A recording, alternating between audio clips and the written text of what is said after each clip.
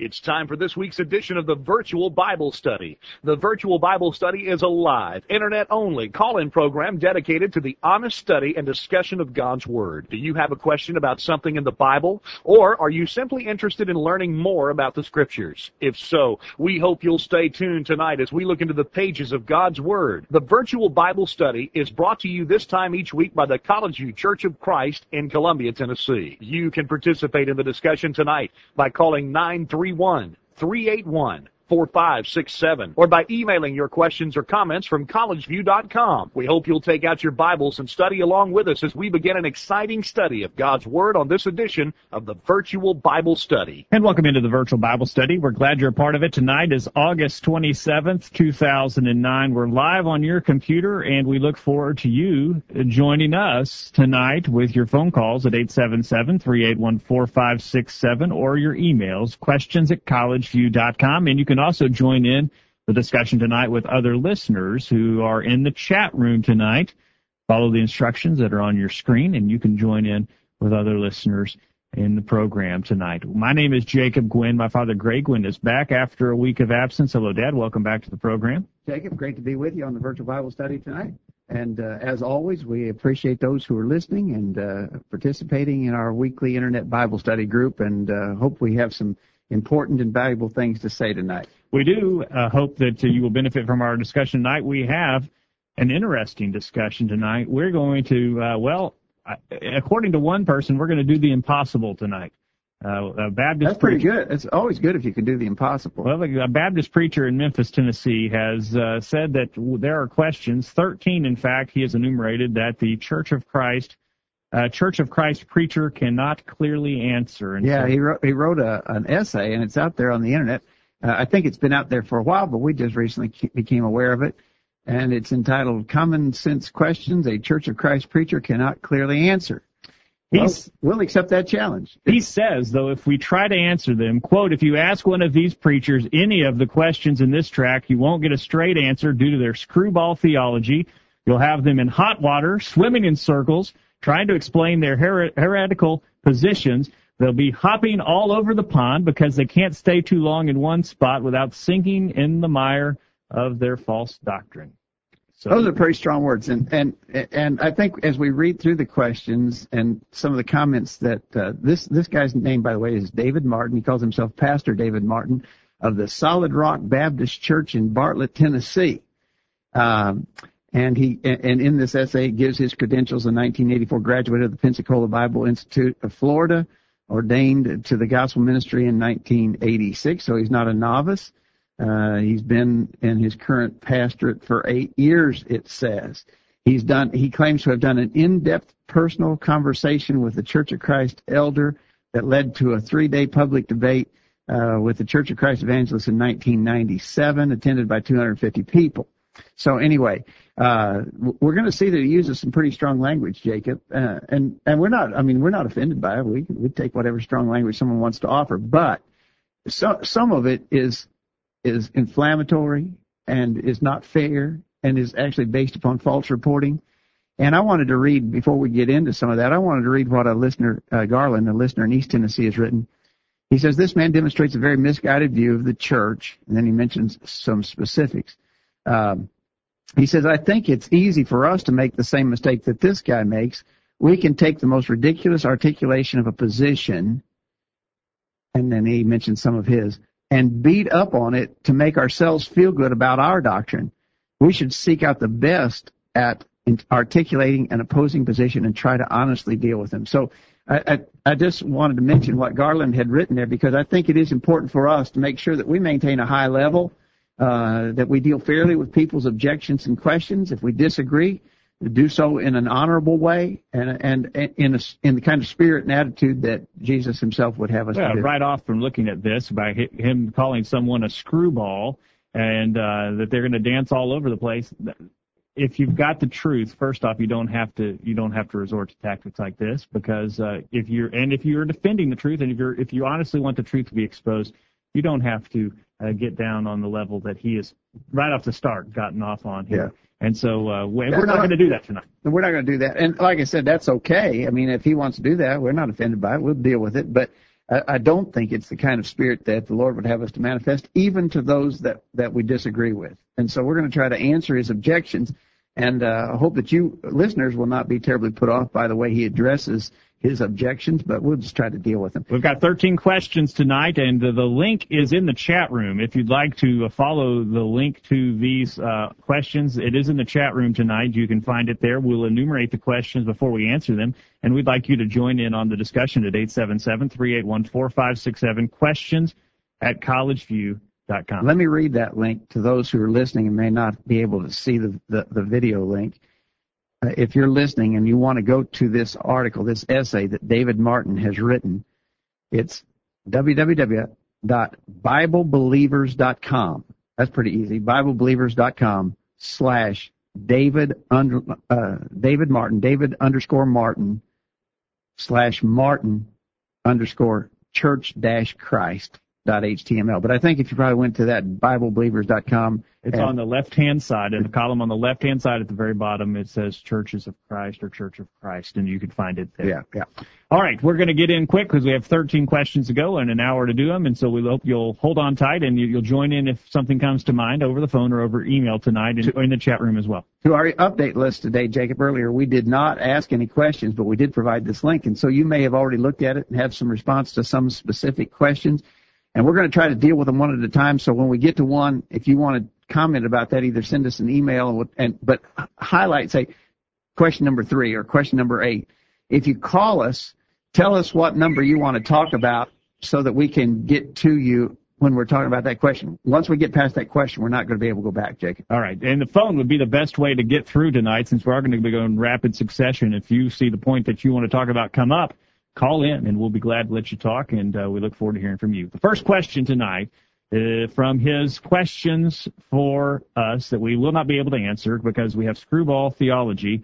Number 1, according to the history of the Church of Christ, God used certain men to restore the New Testament church in the early 1800s. Where was the New Testament church before then? Jesus said that the gates of hell would not prevail against his church in Matthew 16, verse 18. What happened to the church, and where was the truth it was responsible for preaching before God restored it? Your answer to that question that he says you will not be able to answer. Well, I believe the church always existed. We never said that it stopped existing. Obviously, a lot of men had gotten far away from the biblical pattern of New Testament Christianity, and therefore there was a movement to say, let's get back to the Bible, to try and get lots of people to go back to the Bible. But no one ever suggested that the church had ceased to exist or that there weren't faithful brethren, brothers and sisters in various parts of the world practicing true religion. It was an effort to get people back to the Bible, not to restore the Bible itself and the biblical Christianity. My question would be for this Baptist preacher, for David Martin, is where was the Baptist church in the first century? Let's go back even farther. Let's go back to the first century. I can't read about a Baptist church in the first century. We're trying to follow the New Testament Christianity like we read about it in the New Testament. And in fact, I don't see the Baptist church anywhere in the New Testament. No, in other words, what you're saying, Jacob, is we're trying to be a church like the church we read about in the New Testament. That's it. We're not professing any allegiance to any movement, to any specific religious leaders. In some of these questions, Jacob, he's going to mention refer to us as Campbellites. And that's a reference to Alexander Campbell. And Alexander Campbell was a religious teacher in the early to mid 1800s, and his emphasis was, let's try to get people to go back to the Bible.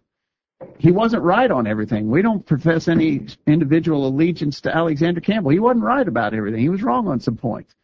But the idea of getting back to the Bible, basing all of our teaching and practice on what the Bible teaches, that's a noble thing. Everybody should do that. David Martin should do that. And if he did, as you said, he would get out of the Baptist church because you can't read about the Baptist church in the Bible either. But we believe that the true believers and the church of our Lord Jesus Christ continue to exist through all ages because the Bible promised that it would. We don't have a full history on all that. There was a period there called the Dark Ages, and the reason it was dark because we don't have much information about what was going on in those times. But we have confidence that what Jesus said would happen, the gates of hell would not prevail against his kingdom, Matthew 16:18. We believe that happened. All right, 877-381-4567, questions@collegeview.com. Yeah, that's a simple one to answer. We believe if people have always followed the New Testament, and the movement in America in the 1800s was to restore and encourage people to get back to doing that. But we believe the church has always existed. We cannot, on the other hand, find any reference to a Baptist church. I don't know the history, Dad, but when did the Baptist church is relatively young, within the last 400 or 500 years? Yeah, it would date back to the Restoration movement and some of those restorers who taught a theology that was followed by these people today who call themselves Baptists. The Baptist church couldn't possibly be more than 500 years old, dating back to the very earliest of the reformers. So is the Baptist church then wrong? According to David Martin's his thinking, it would be wrong. Exactly right. All right, 877-381-4567, questions@collegeview.com. Number 2 on the list of questions that cannot be answered tonight: if a Church of Christ elder refuses to baptize me, will I be lost until I can find one who will? Do I need Jesus and a Campbellite preacher in order to be saved? If I do, then Jesus is not the only mediator, 1 Timothy 2:5, and the Holy Spirit is not the only administrator, 1 Corinthians 2:13, of salvation. The Church of Christ preacher is necessary to salvation, or he is performing a saving act on me when he baptizes me. Is this not blasphemy against Jesus Christ and the Holy Ghost? Your answer to that question. Well, that's just based upon an obvious misunderstanding or purposeful misrepresentation of what we believe. I don't know anybody who believes that a Church of Christ elder has to baptize you or a Church of Christ preacher has to baptize you in order for your baptism to be effective to your salvation. Let me state this very plainly, and I think we can move on from this question pretty rapidly, Jacob. Nobody that I know has ever taught that. I don't know where he came up with that idea, but that is absolutely not true to anything that we teach or believe. I would go pretty far out on this then, Jacob. The New Testament provides absolutely no qualifications for the man who baptizes you. None. The Bible places no requirement or qualification upon the one who does the baptizing. Because if you think about it, that would make an absolutely unworkable arrangement.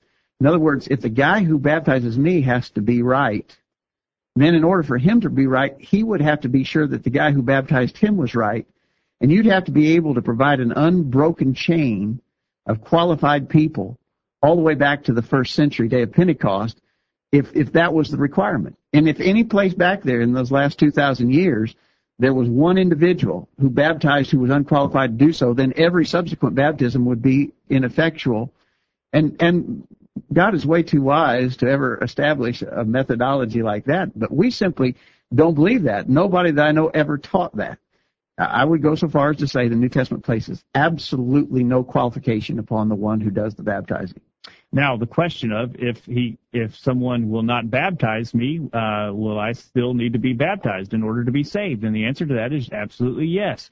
My question to David Martin would be, if Ananias had refused to baptize Saul, would he still have had sins that needed to be washed away? In Acts chapter 22, verse 16, Ananias said, "And now why tarriest thou? Arise and be baptized and wash away thy sins, calling on the name of the Lord."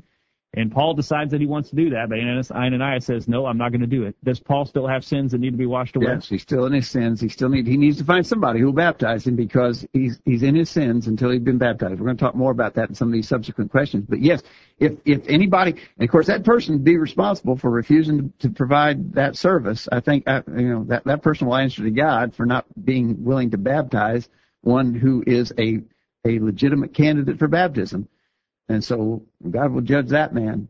But if I can't find a person to baptize me at first request, then I need to keep requesting because baptism is necessary for salvation, as we will see. Let's go on to question number 3 before our break. If the water pipes broke and the baptistry was bone dry, would my salvation have to wait until the plumber showed up? If I were to die before then, would I go to hell? If obedience to water baptism is the means of forgiveness of sins, then I would. Well, he's trying to answer his own question there. He didn't give us room to answer the question. If the water pipes were broken, the baptistry was bone dry, there are other reservoirs of water. That's not the only place in the world. By the way, we're not saying you have to be baptized in a Church of Christ baptistry either. We find no New Testament requirement on what kind of water what place, a natural body of water, a river of water, a lake of water, an artificial pool of water. There's no New Testament requirement on what kind of place where you are baptized. And so if the baptistry is dry, there are other resources available. I've baptized people in bathtubs. There's plenty of places where you can baptize someone. But the answer is yes, until you're baptized, you're still in your sins and you're lost. Let me pose the question to David Martin this way. If the water pipes in the Solid Rock Baptist Church broke right in the middle of his sermon when he was getting ready to convict someone of their sin and promote prompt faith in that person, he didn't get that far. The pipes in the and it started leaking through the ceiling. They had to evacuate. They're running out of the building. They had to evacuate the building. And this guy who he would have listened to David Martin and he would have believed. Therefore, David would say he would be saved. But he didn't get that far. He didn't get his sermon done. He's running out of the building. He trips on the steps going out the door, and he falls and busts his head open, and he dies. Is that guy going to go to hell? Yeah. In other words, if he had heard the whole sermon, he would have believed. But the sermon didn't get done, and the guy didn't get to hear enough to reach the point of faith. Didn't get far enough to make his confession. Didn't get far enough to pray the sinner's prayer or to ask Jesus to come into his heart. Because they had this calamity at the building. The pipes broke and the place is being flooded. And they're running out before the ceiling falls in on him. And he falls and he dies. That's a great question. He falls and he dies before he had reached the point of faith. Is he lost in his sins? These hypothetical questions. Well, hypothetical questions don't prove anything, by the way. All right. And so, let's make a reasonable argument about baptism, but that one doesn't prove anything. 877-381-4567, questions at collegeview.com. We'll continue answering the questions that the Church of Christ preacher can't answer on the other side of the break. Don't go anywhere. We'll be back right after this. Have you checked out all of the resources on collegeview.com lately? Check it out now while you listen to these important messages. The virtual Bible study will be right back after this. Hello. Hey, Matt. No, I don't have any plans for Friday night. What are you doing? Oh, I won't be able to go with you to watch that movie. Because, Matt, the movie is rated R. Hey, why don't you just come over and hang out at my house Friday night? Great, I'll see you there. Being pleasing to God means that you may have to be different than the crowd, but don't be afraid to stand up for what's right. You just might find it is easier than what you expect.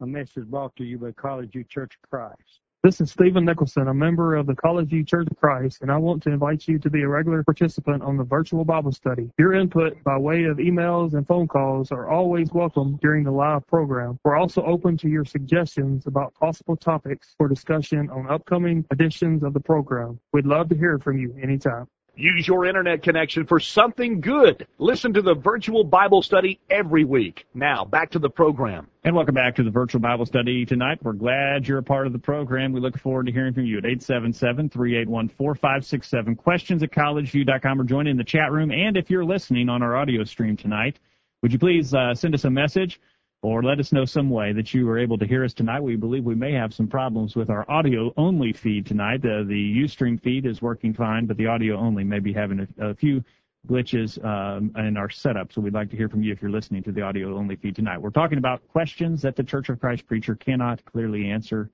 and we're on number 4 tonight. This is, by the way, if you just joined us, this is an essay that was written by David Martin, pastor of the Solid Rock Baptist Church in Bartlett, Tennessee. And he says he's got a bunch of answers that a Church of Christ preacher cannot clearly answer. We're trying to answer.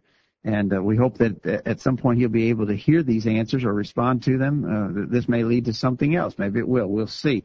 But I'm not put off by his questions at all, and I don't feel like having trouble answering them. Number 4 on his list, if my past sins are forgiven when I am baptized in water, and it is possible for me to lose my salvation and go to hell after being baptized, then wouldn't my best chance of going to heaven be to drown in the baptistry before I had a chance to sin so as to be lost again? If I wanted to be absolutely sure of heaven, isn't that my best opportunity? Well, the way that question is worded is just, I mean, we can flip it the other way. If I can't lose my salvation, wouldn't it be better for me not to go to the Solid Rock Baptist Church and attend church there? I mean, if I can't lose my salvation, wouldn't it be better for me to throw my Bible away and not spend any time reading? Well, there's lots of ways to answer it. Jesus said that he came that we might have life and have it more abundantly. I believe the abundant life that Jesus offers is not only in heaven but also here. And so, we believe our lives are blessed and enriched, and we become a child of God through obedience to the gospel. Everything is positive and beneficial and wonderful, and nobody would want to die as soon as they were baptized. It's kind of a foolishly worded question. What underlies it is the question of, can I lose my salvation after I've been baptized? I think part of the answer, though, too, is the attitude that Paul had in Philippians 1:21, for me to live is Christ and to die is gain. I want to live after I am raised to walk in newness of life after my baptism, so that I can serve Read that God. again. Philippians 1:21, for me to live is Christ and to die is gain. So that's the attitude that we have, and that's why we want to keep on living this, so we can serve God. But underlying this question is the question that's going to come up in some of these follow-ups. Underlying this question is the idea of, can one lose his salvation after he's been baptized? The answer to that is yes, you can. The Bible plainly states that We'll get to that in question number 5. Right. Question number 5, if as a Christian I can sin so as to lose my salvation, just what sin or sins will place me in such danger? Is it possible to know at what point one has committed such a sin and become lost again? Please be specific and give clear Bible references. We will be specific and give clear Bible references. It is possible for us to sin in such a way to be lost. And if you want me to specify the sin, I'll specify it, all and any. I could be lost eternally by committing any sin that I refuse to repent of, any sin that I continue in, any sin that I don't obtain subsequent forgiveness for, is enough to cause me to be lost eternally in hell. If you can list every sin, and if you can make a list of every conceivable sin that a man might commit, then I'll sign off on them all. Any single one of them would be sufficient to cause your soul to be lost eternally in hell. And otherwise, David Martin would have to sign off on every sin and say you can commit it and still go to heaven. And some Baptist preachers have, by the way. I imagine David might, but that's the other side that you got to have it one way or the other. Now, do you want specific? No, but let's emphasize that a minute. In other words, we're saying any sin could cause a Christian to lose his salvation and go to hell. But as you said, David Martin would have to say a Christian can commit any sin. You name it, just how horrendous and awful and terrible it is. He can rape and murder and rob and plunder, commit adultery and all kinds of perverted fornication. And you just name the most horrible, wretched acts of man that you could possibly conceive of. And David Martin would have to take the position that if that man was a saved person before he did that he would remain a saved person. He has to take that position. The Bible clearly denies it. Now, for specifics, Galatians chapter 5 would tell us that if we're circumcised as a means of our justification, then that will cause us to be lost. Galatians chapter 5, verse 2, behold, I, Paul, say unto you that if you be circumcised, Christ shall profit you nothing. So there's one. Or just going back to the old law for our justification in general, Galatians chapter 5, verse 4. And emphasize, of course, the circumcision he's talking about there is a circumcision as a religious right, to obligate it, to bind it, and to claim that you must do that in order to be saved is a sin that he says in verse 4 of Galatians 5 will remove you from being in the grace of God. You fall from grace. Fall from grace. Another specific sin that David asked for would be one that we find in 1 Timothy chapter 5, verse 8, failing to provide for our own. If any provide not for his own, he is denied the faith and is worse than an infidel. That person was a believer. He has denied the faith, and now he is worse than an infidel. He's not an infidel. He's worse than an infidel. He is lost. So there's some specifics. You're giving some specifics, but I'm willing to go farther than that, Jacob. I'm willing to say, name the sin. I say, yes, that one will do it. Whatever sin, you name the sin, and I will tell you, yes, that sin can cause you to be lost forever in hell. If you're a saved Christian and you commit that sin, name it, any sin. I don't care. Whatever one you want to name that sin. And if you're a child of God and you commit that sin and you fail to repent of it and obtain subsequent forgiveness, you can be lost eternally in hell for that sin. Here's another list in 1 Corinthians chapter 6, beginning of verse 9. Know ye not that the unrighteous shall not inherit the kingdom of God? Be not deceived, neither fornicators, nor idolaters, nor adulterers, nor effeminate, nor abusers of themselves with mankind, nor thieves, nor covetous, nor drunkards, nor revilers, nor extortioners shall inherit the kingdom of God. There's another list. David Martin might say you could do those sins and still He'd have to. He'd have to say you could commit those sins and remain a child of God and saved and on the way to heaven. There's a lot of verses that teach that a child of God can lose his salvation One of the ones that is so clear, we've referenced it before on the virtual Bible study, is 2 Peter chapter 2, beginning verse 20. It says, if after they have escaped the pollutions of the world through the knowledge of the Lord and Savior Jesus Christ. Stop there for a minute. He's describing people, Jacob, who have escaped the pollutions of the world through the knowledge of the Lord and Savior Jesus Christ. That's somebody who's saved, right? They've escaped the pollution world. They have a knowledge of the Lord and Savior Jesus Christ. And they are again entangled therein. Now, in other words, they were unentangled. They got entangled again in the things of the world. He says, the latter end is worse with them than the beginning. For it had been better for them not to have known the way of righteousness than after they have known it, to turn from the holy commandment delivered unto them. But it has happened unto them according to the true proverb, the dog is turned to his own vomit again, and the sow that was washed to her wallowing in the mire. I would challenge David Martin or any other Baptist who believes in the idea of once saved, always saved, or the impossibility of apostasy. I just challenge them to explain that passage. That's just too plain, too clear, too obvious. All right. Another passage, real quick, another passage that teaches a Christian can so sin as to be eternally lost. In Hebrews chapter 6, beginning verse 4, it says, it is impossible for those that were once enlightened and have tasted of the heavenly gift and were made partakers of the Holy Ghost and have tasted the good word of God and the powers of the world to come, if they shall fall away, to renew them again unto repentance, seeing they crucified to themselves the Son of God afresh and put him to an open shame. Notice, it clearly describes people who are saved.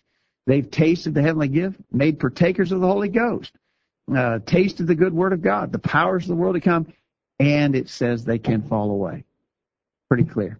All right. This may be a mistake because we have a lot of people in the chat room tonight who could not comment before, but I have turned the moderation off, and you can chat and comment without being logged in tonight. So if you want to, we don't always have that option. No, it comes and goes at its own free will, but it's there tonight, and so you're ready to go. If you're not signed in tonight, you can join in on the discussion. And again, if you're able to pick up just the audio feed, we want to hear from you because we think we got a problem on maybe just the audio. The video is working. A lot of people are watching us by video feed tonight, but if you're just trying to listen, maybe you've got a dial-up connection and you're trying to listen. If you can or can't pick us up, send us an email just to let us know whether we're getting out. They couldn't pick us up, so they won't know that. They won't know that I'm talking to them. That's right. Okay. We look forward to hearing from you. All right. The next question tonight is number 7 on the list. Number 6. If as a Christian I can fall and lose my salvation, is it possible to regain it again? If so, how? If God takes away my salvation, doesn't that make him an Indian giver? How could I ever know for sure if I was saved or lost? I think the easiest way to answer that is to look at a specific example of such a situation. A person who did fall and commit sin, clearly his case is clearly taught in Acts 8. We refer to him as Simon the sorcerer. He was in the city of Samaria. And you may remember that he tried to purchase the gift.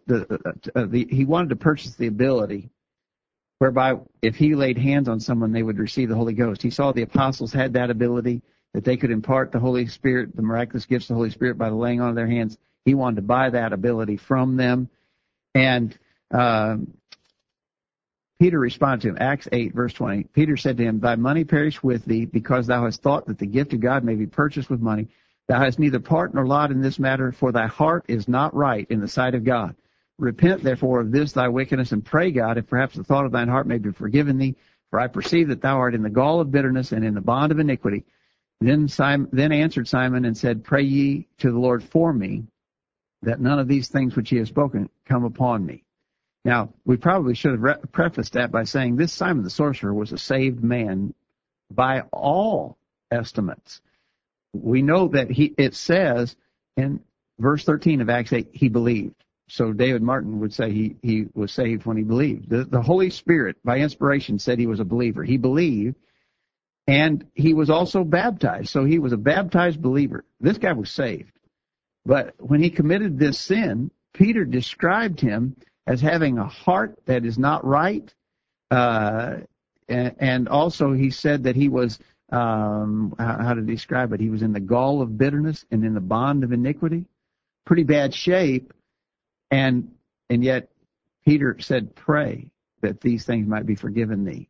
And so, yes, a Christian can regain his salvation. A Christian who sins can lose his salvation, but he can be put back in a right relationship with God by repentance and prayer. And go to 1 John chapter 1, verse 9. If we confess our sins, he is faithful and just to forgive us our sins and to cleanse us from all unrighteousness. That is written to Christians.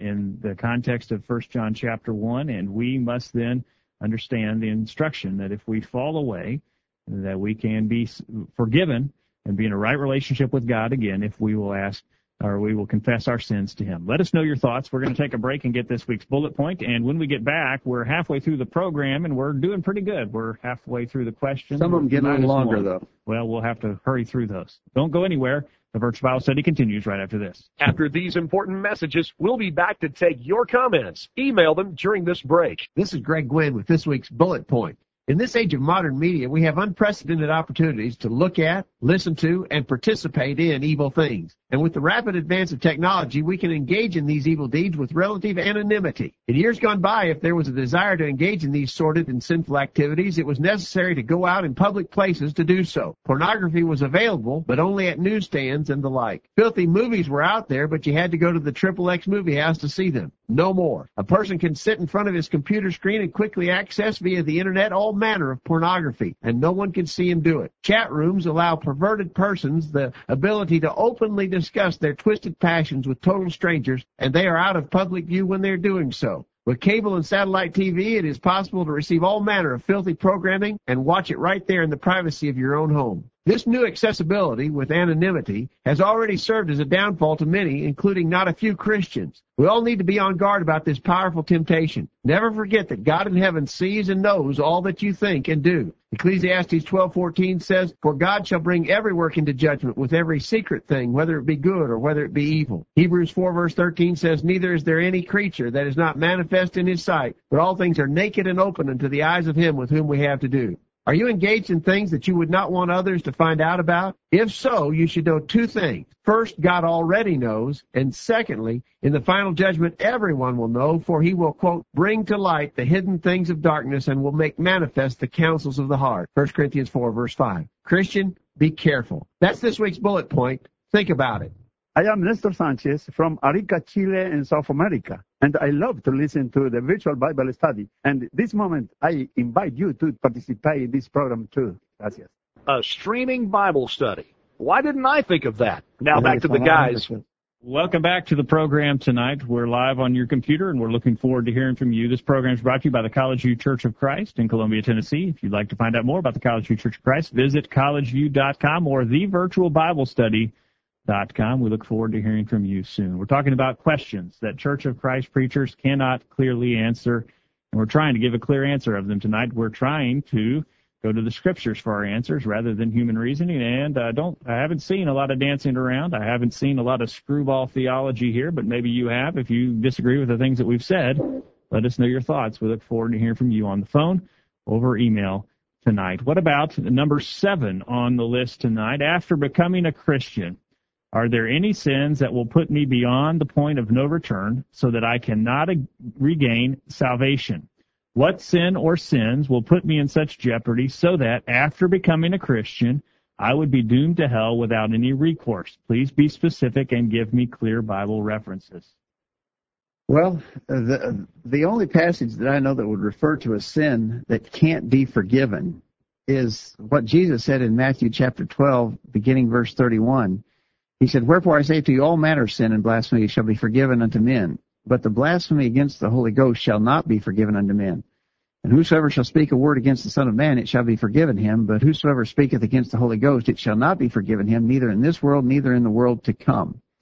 And so Jesus did say there's a sin that a person can't be forgiven of. Now, as I understand that, and I don't know if we've ever discussed that specifically on the Virtual Bible Study before or not, Jacob, but as I understand that, Jesus was saying that blasphemy against the Holy Spirit, it can't be forgiven, and I can understand the reason why, because the Holy Spirit is the one who was responsible for revealing the truth of God and confirming it to mankind.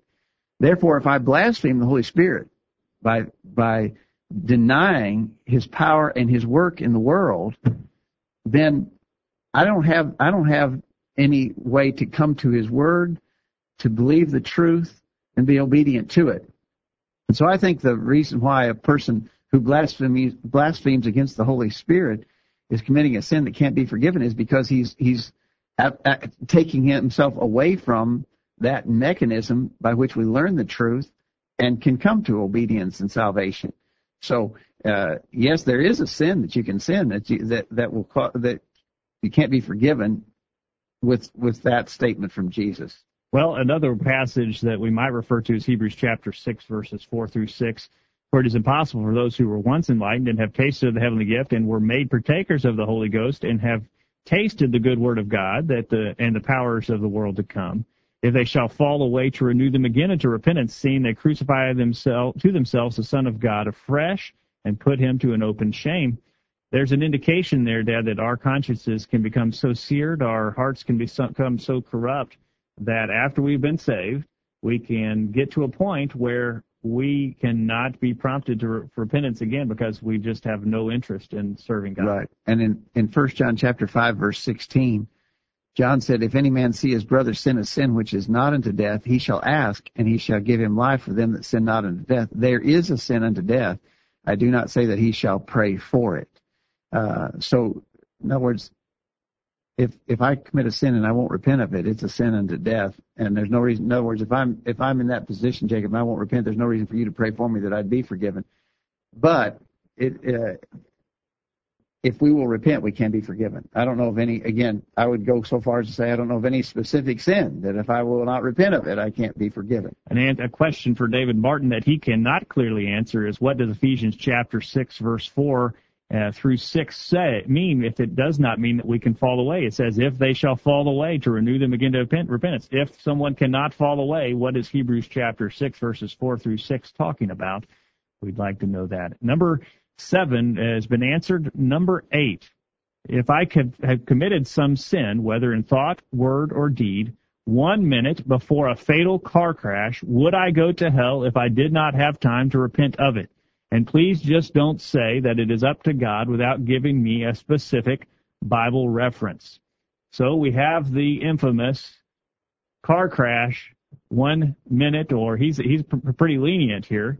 Some people who want to try and trap someone will say, what, 1 second or 1 millisecond before the fatal car crash. What do you say about this hypothetical question? If someone dies 1 minute after they sin? Well, again, in answer to that, it's a hypothetical, Jacob, and as we said, hypotheticals usually don't prove anything. You might ask, we're not objecting to the question, but hypothetical things don't prove an ultimate outcome. Answer the question. If a person sins and dies without repenting of that sin and seeking forgiveness for it, we cannot go to the Scriptures and say, don't worry about it. We cannot go there and say, well, that's no problem. He shouldn't. It's no concern. We can't go there. We can't teach what the Scripture doesn't teach. Now, you ask me about the man who commits a sin, what should he do? I can tell you. He needs to repent and pray for forgiveness. Now, what if it was 1 year later? Now, 1 year later he had a car crash, and it had been a year since he committed the sin and he hadn't repented of it. Would he be lost? What if it was 10 years later? Time doesn't matter. The time factor isn't an issue. If you commit a sin and you die before you repent of it, then we can offer you no hope from the Scripture. Can you be saved while you're in the gall of bitterness and the bond of iniquity? Back to Acts 8. Acts chapter 8. And the same question we ask about the pipes is pertinent here. What if the guy driving the car was going to a Bible study with David Martin, where David Martin would convince him of his sins and his need to be saved? Now, David Martin wouldn't convince him of what he needed to do to be saved because David Martin does not understand the truth on that. But David Martin was going to give this help this guy understand the Scripture so that he could have faith. Would David Martin say that guy who was killed in the car crash 1 minute before he got to David Martin's house for the Bible study is going to go to hell? I think David, if he was going to be consistent, would have to say yes. Yeah. And so this question doesn't prove anything. Exactly right. But the point of it is, the Bible plainly teaches that when we sin, even though if we're a saved person and we sin, then there's something we got to do to get right with God. And the time factor isn't an issue. It could be 1 minute, 1 hour, 1 week, 1 month, 1 year, 10 years. If you have sinned without repenting, then we can offer you no hope from the Scripture. All right. 877-381-4567, questions at collegeview.com. Number 9 on the list tonight, why does the Church of Christ insist that their name is scriptural when it cannot be found anywhere in the Bible? The church is referred to as the Church of God 8 times in the Bible, but never is it called the Church of Christ. The verse they use is Romans 16:16, but it doesn't say, quote, Church of Christ, end quote. Where does the Bible call the Church of Christ? Well, let me read. Before we do that, David Martin is on very shaky turf here. In fact, I don't think he has any turf to stand on because I cannot find Solid Rock Baptist Church anywhere in the New Testament. So where does he have enough ground to stand on to make this claim? Exactly right. All right. I want to read an answer. A listener in Cookeville, Tennessee, Larry, had written a lengthy answer to these. He'd found this essay long before us and had written a lengthy response to these questions. I want to read his answer to this one. I think all of his answers are good. Let me read this one. Before we deal with the question as to the advisability of using the designation Church of Christ, perhaps we should establish that it is a scriptural label. In 1 Thessalonians 2:14, the Spirit cited the churches of God. However, when he wanted to speak of one such church, he spoke of the Church of God. So numerous congregations were called churches of God. One congregation was called the Church of God, 1 Corinthians 1, verse 2. Thus, the singular of churches of God is Church of God. In Romans 16:16, the Holy Spirit mentioned the churches of Christ.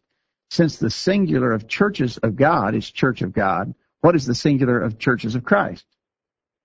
Church of Christ. So Romans 16:16, it says the churches of Christ salute you. It was talking about a plurality of different local congregations. The churches of Christ salute you. What would one of them be? It would be a Church of Christ. So it is clearly a scriptural designation. He goes on to say, yes, numerous terms are used to identify God's people in the New Testament, but not one time does Scripture say anything about a Baptist church or Baptist churches. As a matter of fact, in no literature, whether sacred or secular, written before 1600 A.D., can one find any reference to a Baptist church, either singular or plural.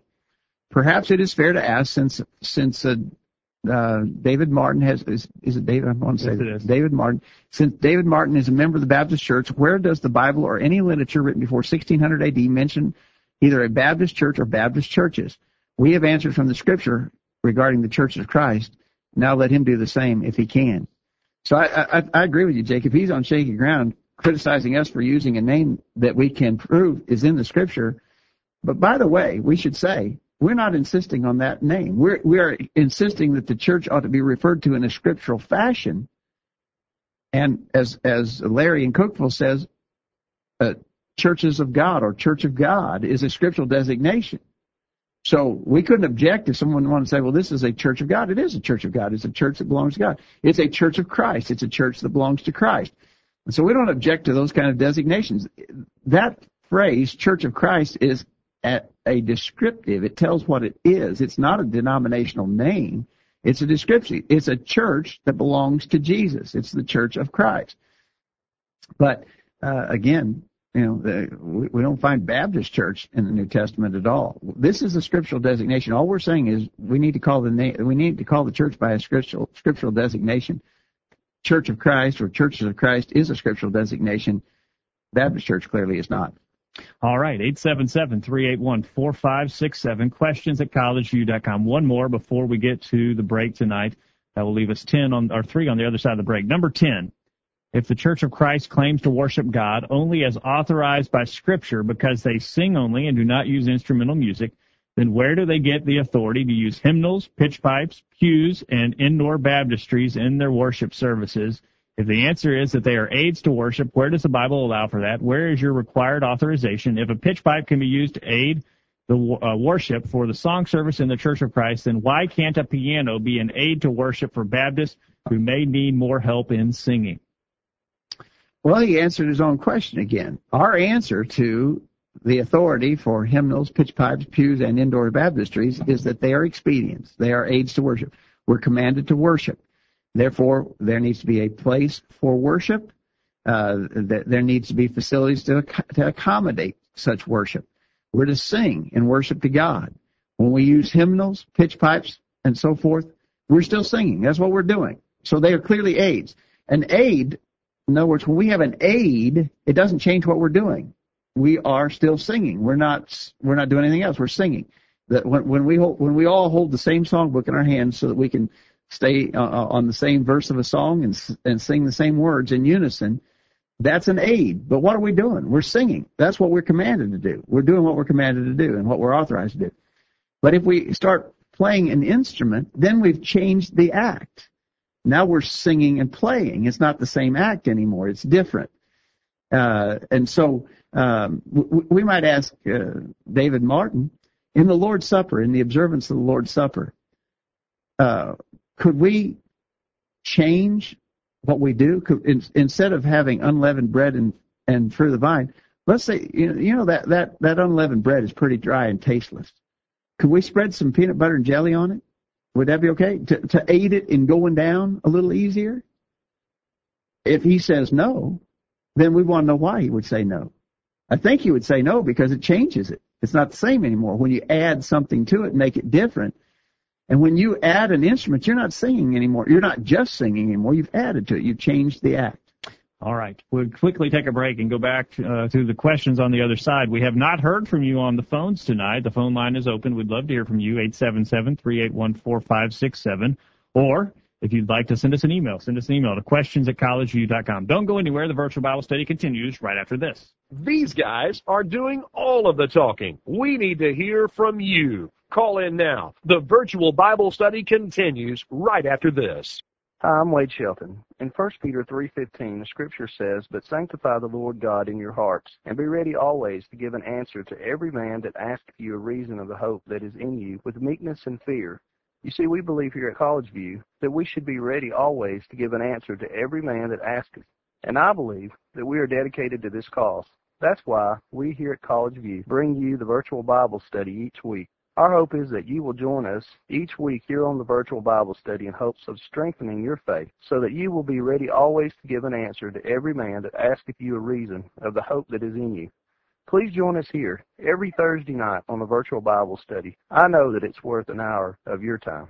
Wow, this internet thing is really growing. And what could be better than using the internet for Bible study? I guess that's what they were thinking when they dreamed up the virtual Bible study. Good idea, don't you think? Quit checking your email. The commercials are over and the virtual Bible study is ready to roll. Take it away, guys. Welcome back to the virtual Bible study tonight. We're answering questions that a Church of Christ preacher cannot clearly answer tonight. We're doing the according to Pastor David Martin of the Solid Rock Baptist Church in Bartlett, Tennessee. That's right. And we look forward to David perhaps listening to this program, and if he wants to respond, we would welcome his response to our responses to his questions. There are 13 of them, and we've gone through 10. We've got 3 more to go, and we're looking forward to hearing from you if you'd like to join in on the phone or over email tonight. Number 11, the Church of Christ, and this is a long one that you were referencing to, the Church of Christ teaches that a sinner is forgiven of sin when he is baptized in water by a Campbellite elder. Stop there. We already dealt with that, but we got to stop there. I mean, we didn't say that. Nobody that I know ever said that. Now, if you say the Church of Christ, no, let's say it this way. The Scriptures teach. This is what we believe. The Scriptures teach that a sinner is forgiven of sin when he is baptized in water for the remission of sins. As we said earlier, no qualification of the baptizer is stated in the New Testament. Let's talk about some passages that teach that again, to make sure that we're clear on the subject, that the Scriptures do teach that one is saved when they submit to the act of baptism. Acts chapter 22, verse 16 that we referenced, arise and wash away thy sins, calling on the name of the Lord. Why tarry that? Why rise, be baptized. Rise, be baptized, and wash away thy sins, calling on the name of the Lord. Acts 2:38, repent and be baptized, every one of you, in the name of Jesus Christ, for the remission of sins. 1 Peter chapter 3, verse 21, the like figure whereunto even baptism doth also now save us. Mark 16:16, he that believeth and is baptized shall be saved, but he that believeth not shall be damned. And on it goes. So yes, the Scriptures teach that a sinner is forgiven of sin when he's baptized in water for the remission of sins. Now, if you want a real clear answer, that has to be preceded by faith, repentance, and confession of a faith in Jesus Christ. When those things precede it, and baptism is done for the remission of sins, we believe that's the point at which one's sins are forgiven. Let's go on to question 11. The Church of Christ teaches that a sinner is forgiven of sin when he's baptized in water by a Campbellite elder. Where does the Bible teach that water baptism is required in order to have one's sin forgiven? We just gave several scriptures to teach that. Every time the phrase for the remission of sins occurs, it is speaking of the fact that sins have been forgiven previously. We can talk about that. The Bible plainly teaches that the forgiveness of sins is conditioned upon repentance and faith in Christ, never upon water baptism. Well, let's stop a minute. That's absolutely not true. Every time the phrase for the remission of sins occurs, it is speaking of the fact that sins have been forgiven previously. That's just absolutely not true. In Matthew chapter 26, when Jesus was instituting the Lord's Supper, remember, Jesus had not yet died on the cross. Okay, what he's referencing here is Acts 2:38, rise and repent and be baptized for the remission of sins. He says that for there means that the sins have already been forgiven. You should be baptized because your sins have been forgiven in Acts 2:38. The word for there is the Greek word eis. If you were to write it in English letters, it would be E-I-S. For means unto.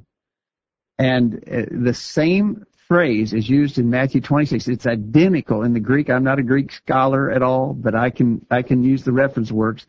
And if you don't believe me, check it out yourself. It is the identical Greek expression, same construction. Jesus, when he was instituting the Lord's Supper, he took the cup, gave thanks, and gave it to them, saying, "Drink ye all of it, for this is my blood of the New Testament, which is shed for many for the remission of sins." Did Jesus shed his blood because remissions of sin had previously already been achieved? No, he shed his blood to make possible, in order that men could receive the forgiveness of sins. So he's wrong.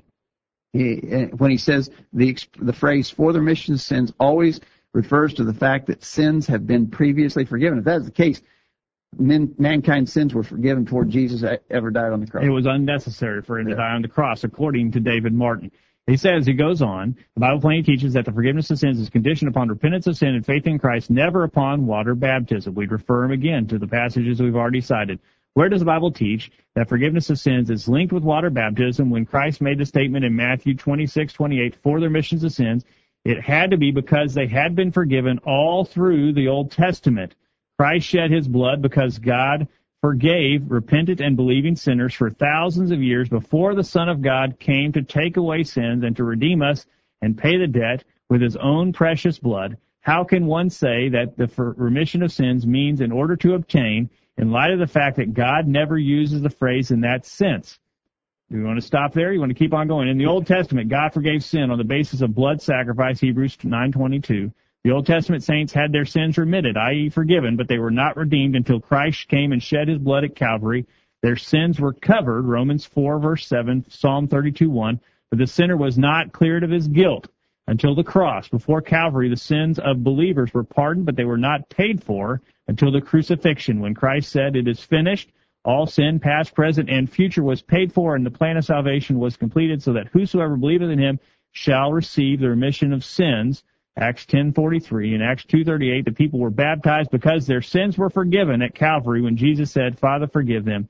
And they received the blessing of forgiveness when they repented of their sin of rejecting Christ and accepted him as their personal Savior and Lord.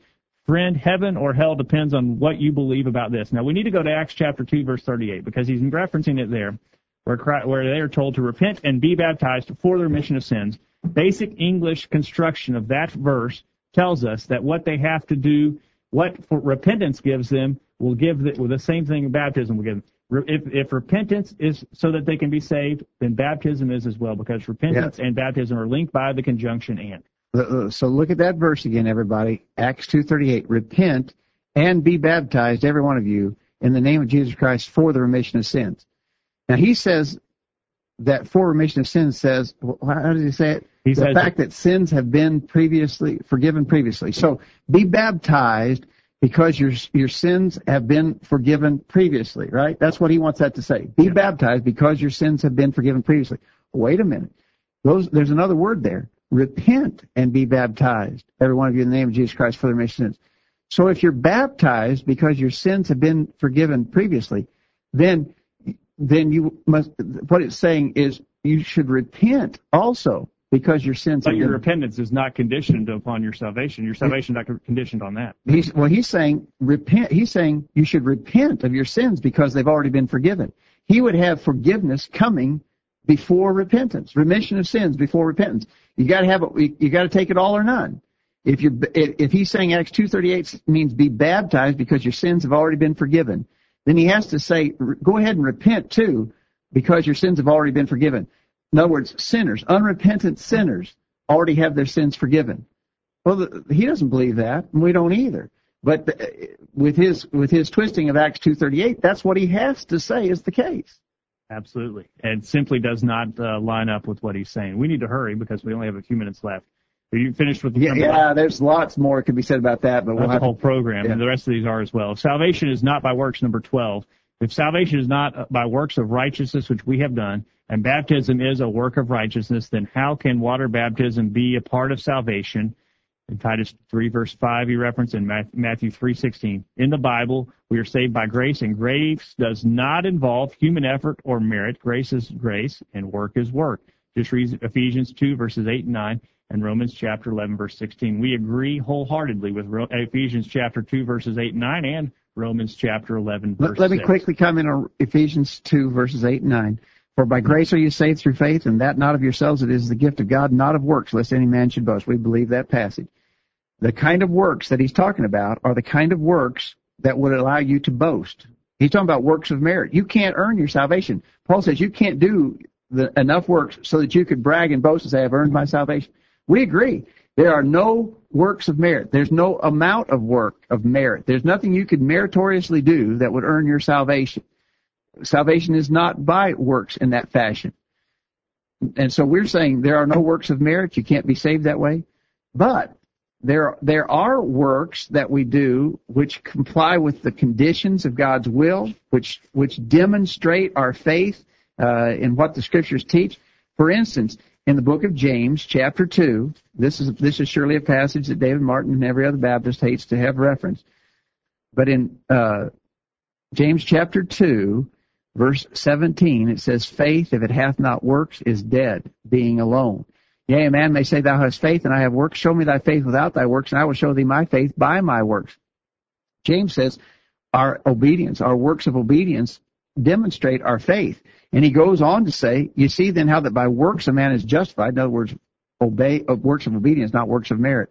By works a man is justified, and not by faith only. Verse 26, for as the body without the spirit is dead, so faith without works is dead also. So you can't, when you hear the word works, you got to understand contextually what's under consideration. We agree, no works of merit can earn your salvation, but works of obedience are necessary to demonstrate our faith, and without it, our faith is dead. Jesus said in Mark chapter 16, verse 16, he that believeth and is baptized shall be saved, but he that believeth not shall be damned. David Martin says, he that believeth shall be saved. You can decide who you want to believe there. We'll take Jesus' instruction, he that believeth and is baptized shall be saved. Number 13, again, is a whole program, but we'll take it quickly. The Church of Christ teaches that obeying the gospel includes being baptized in water in order to be saved. If this is true, then how is it that the converts of Acts 10 were saved by faith before and without water baptism? The Bible says in Acts 5, verse 32, that only those who obey God may receive the Holy Ghost. So what did those in Acts 10 do to obey and receive the Holy Ghost and be saved? In the light of Acts 10, 34 through 48, and he references some other passages, how can anyone honestly believe that water baptism is necessary to salvation? What do you think about that? Well, real quickly, again, that's an interesting, that whole thing is interesting, but I do not believe that Cornelius was saved when the Holy Spirit, I don't believe the Holy Ghost coming upon him was necessarily a sign of his salvation. There are others who received a manifestation of the Holy Spirit. Balaam's donkey was moved by the Holy Spirit to speak. King Saul was moved to prophesy by the Holy Spirit when he was in a clearly sinful condition and alienated from God. So it's a presumption that the fact that Cornelius received the Holy Spirit was a sign of his salvation. He received the Holy Spirit in Acts chapter 10, verse 44. While Peter yet spake these words, the Holy Spirit fell on them that heard the word. But they were commanded to be baptized in verse 48 of Acts 10. But here's what's interesting. Go over into chapter 11. When Peter retells this story, he said Cornelius had been told, Acts 11, verse 13, he showed us how he had seen an angel in his house which stood and said unto him, send men to Joppa and call for Simon, whose surname is Peter, who shall tell thee words whereby thou and all thy house shall be saved. And as I began to speak, the Holy Ghost fell on them as it did on us in the beginning. Peter had just started speaking. How do you get faith? Faith comes by hearing, hearing by the word of God. Peter had just started speaking. He hadn't spoken enough for that man to have faith. He hadn't heard the word yet. He didn't have faith yet. Peter said the Holy Spirit fell on him. As we began speaking, the Holy Spirit fell upon him. Well, David Martin would say he was saved when he believed. He didn't believe yet. He hadn't even heard the word yet. Peter said the Holy Spirit came on when we began speaking. And so what proves too much proves nothing at all. David Martin, this text doesn't prove what David Martin says. If it does, it proves Cornelius was saved before he had faith. He didn't believe that. All right. Well, we've gotten through 13 questions. That you almost thought he might have been right tonight, because I think he might have been proving that there are 13 questions that we can't answer in an hour. In an hour. Yeah, if he'd added that hour behind that, he might have been right. But hopefully the answers that we have given have been helpful. It's a really interesting study, and I was actually glad to find this essay on the internet, Jacob. It provides a valuable resource. It's full of misunderstanding and misrepresentation of what we believe and what the Scriptures teach. We've ignored the chat room tonight, but Chris in the chat room says he would like to see these lists broken up and gone through on several programs, because he thinks it would be an interesting discussion, and it would be an interesting discussion, and perhaps we can do that in the future. We're out of time, Dad. We would like to tell David Martin, hopefully he will listen to this program. I think we're going to send him the link.